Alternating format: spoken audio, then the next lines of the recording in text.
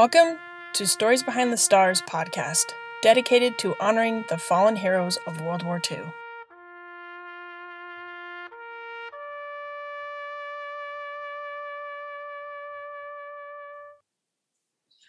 Welcome to the Stories Behind the Stars podcast. Today, I have the opportunity to be interviewing Susan Singleton. Susan, can you tell us a little bit about yourself and how you found the project? As you said, my name is Susan Singleton. I live in Champaign, Illinois. I'm a retired librarian, and I've been a genealogist for about 30 years. Not professionally, but I've done a lot of genealogy. I found out about the project. One of my sisters sent me an email, and as much as we can remember, it was from the National Archives that had been a brief mention of the project on one of their announcements. And she thought I might be interested, so I contacted your father and started working on it. How do you start a story? I start a story by going to the basic find a grave, honor states, fold 3, just to get a little basic information that way. And then I proceed as if I'm doing the soldier's genealogy. I, look them up on Ancestry, find out where their parents are, try to get a basic story of where they lived in their childhood, what sort of background they came from. And then I turn to the military. In most cases, you already provide the information that lets us know what unit and the timing of their death.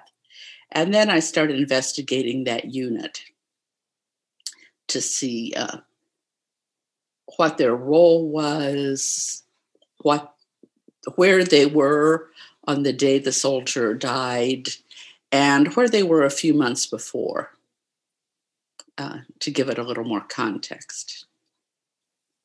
I really like that perspective of actually, okay, I'm sitting down and I'm doing his genealogy. I haven't heard that yet as a mindset going into the story. And I feel like that really just kind of lays a great foundation for you to know this is what we're doing. So as you've been doing these stories, have you noticed any trends or found things that are insightful that you didn't really know about World War II? Well, I've learned a lot about World War II. I thought I knew some things, particularly in the European theater. I didn't know much about the Pacific War at all. My father was a veteran of World War II, and an uncle died in the air war over Europe. So the sort of places they were and things they did, I already knew about. I'm, of course, being older, I'm most surprised by how incredibly young many of the soldiers were. They go directly from high school graduation and enlist the next day. That's been the most surprising overall. Of course, the diversity is just incredible in every aspect. That they can be diverse. And I think I've become also more aware of the aspect of luck, if that's what you want to call it. A bad day to decide to I'll take another shift before my day's done. I'll take one last flight before I go home. That's sort of what I mean by luck.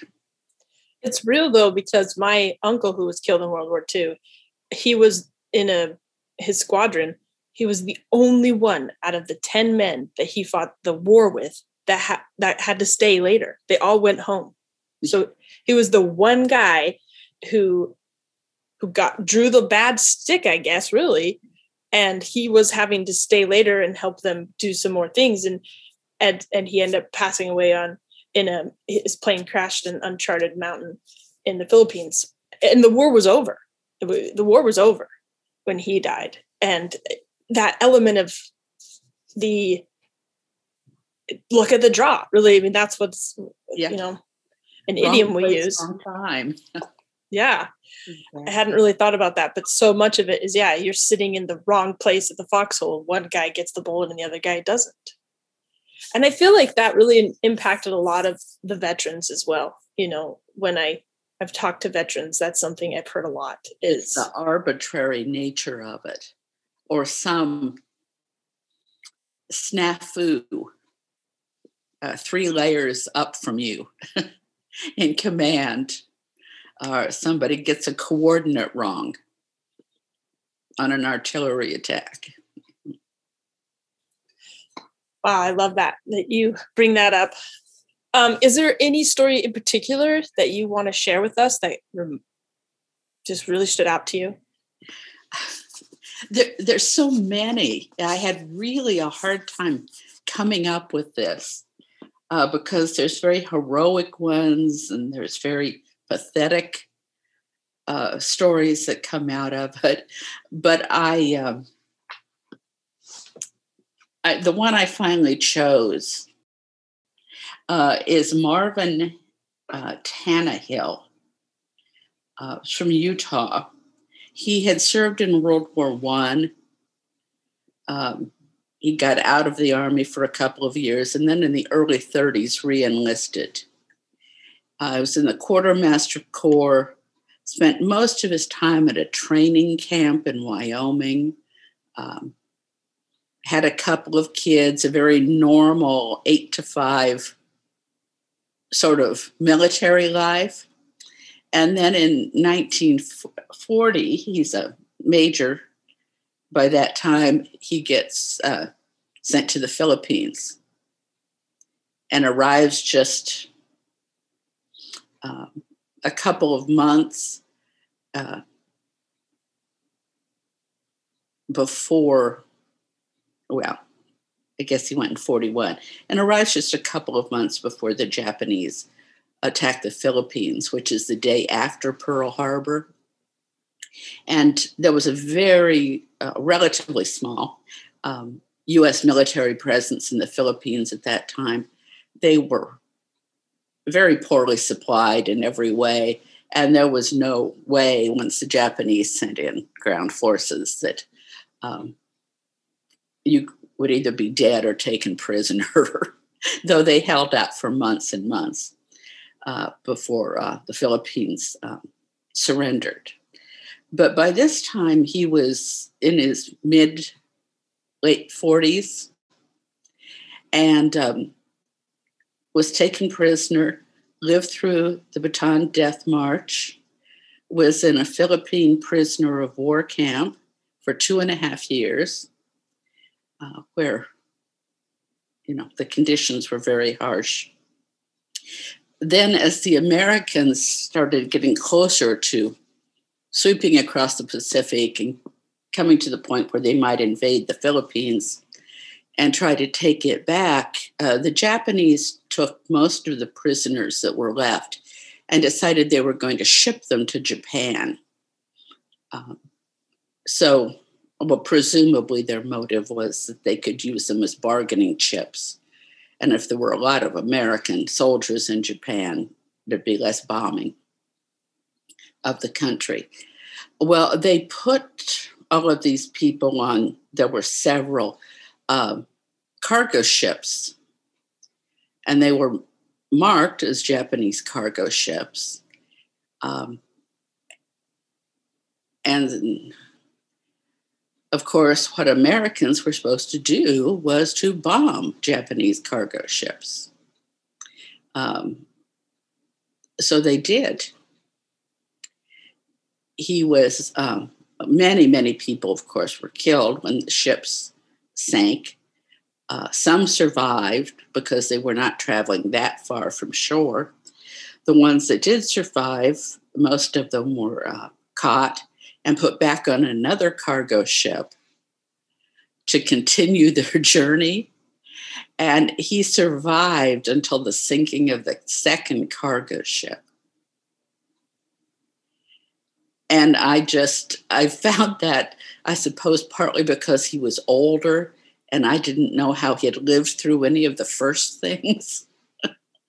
You'd think that would be enough to go through, but he was certainly not alone in the people that were killed in that manner.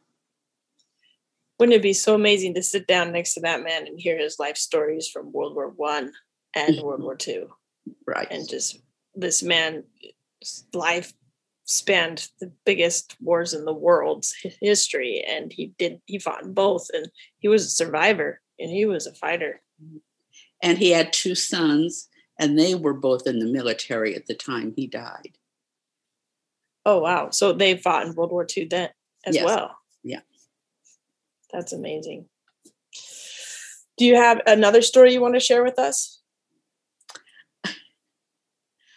One that I think is interesting. There's so many that are interesting from the human aspect or the aftermath.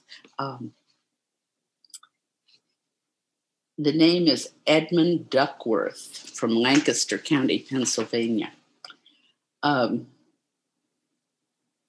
He was in the 16th Infantry, fought in North Africa, Sicily, a lot of this before he got to D-Day. But evidently quite extraordinary. He, within 40 days, he won a Silver Star in North Africa, and then won another one in the invasion of Sicily, which from my understanding is they don't really give you a second one. They give you I think a bronze oak leaf cluster to hang on your first one. Was in the invasion then of Italy before they pulled the 16th Infantry out to go to England to train for D-Day. And he got married there 5 days before D-Day. And was killed then very early in the day of June 6th.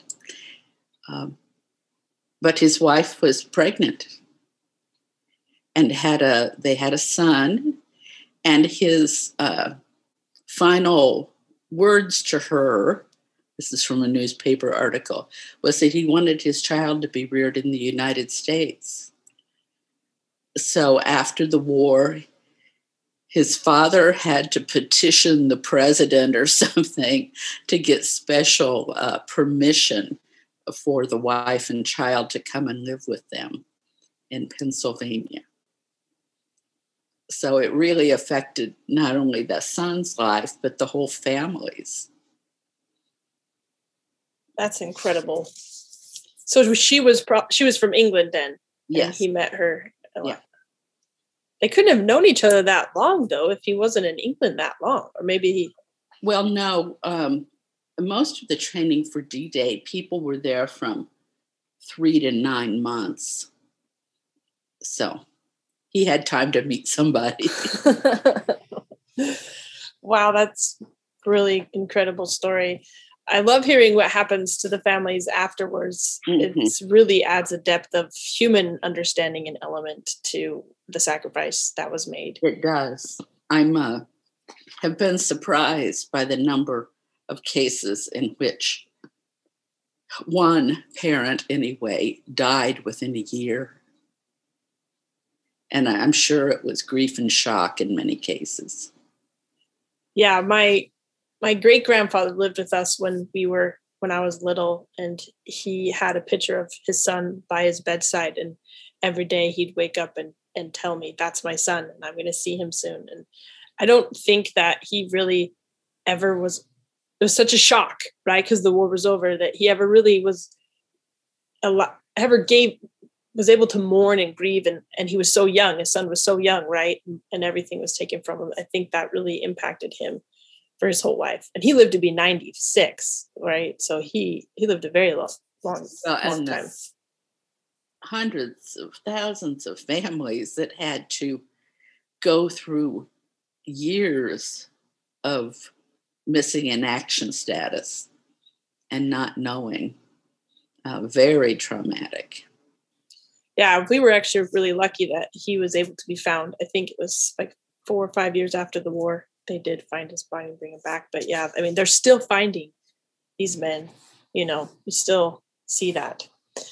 So if you could tell anybody who's thinking about volunteering, what's one thing you would tell them? It's easy to say it's not that hard, but you do have to put some work into it. And especially if you have absolutely no genealogy or military history background. But if you have either one of those, it's very easy to fill in enough to write a story. You're basically writing an obituary. It's like half obituary, half tribute. But you're not writing a book. They're short, and you don't have to know every single detail in either the family side or the military side to be able to write a good story.